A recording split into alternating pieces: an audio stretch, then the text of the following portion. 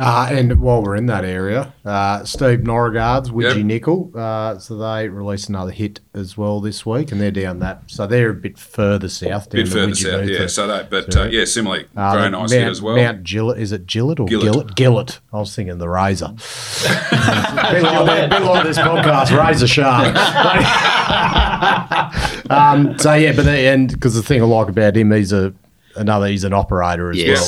Big Similarly, history in contract mining, and heavily obviously I think he's enjoying being the top dog now at Widgie instead of second fiddle at Westgold. He's another one who'd be looking to. Oh, absolutely. He ain't looking to get taken over. No, and the good thing was they raised $20 million, and so giving him a clear runway to really drill aggressively for 2 years with a view to coming out with a mine plan at end of next year sort of thing was really their sort of target. Well, they were very firm at the IPO. We are not going to be racing into production. We're going to be spending a lot of money on the drill bit, which they have been, and it's amazing the more you drill, the more you find. Now with I guess grades, tonnages, underground, open pit for nickel, What's the go? Good, you said, 3% resource and stuff. What's your good numbers for everyone? Annual tonnage outputs for nickel.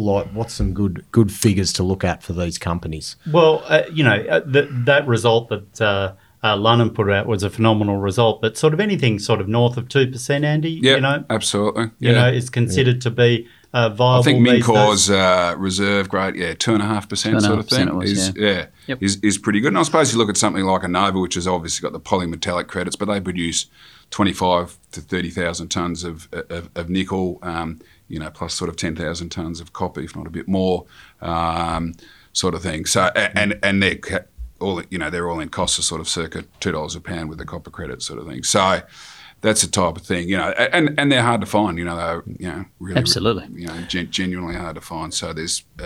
And what about open pit versus underground? Your grade, is 2% just as good for underground as it is for open? Obviously, I'm trying to think of the open pit sulphide.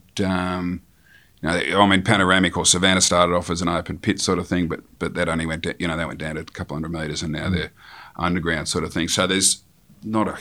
I suppose the open pit, you're looking more at the laterites or the saprolite deposits, say like a nickel mines up in Indonesia, where you're at sort of 1% nickel or 0.8%, and Murrin and those sorts of ones were always sort of around that. What's Mount Keith? Is that a sulphide deposit? That is a sulphide, but it's a low grade massive, low grade massive tonnage. I think it's like 500 million tonnes at 0.45%.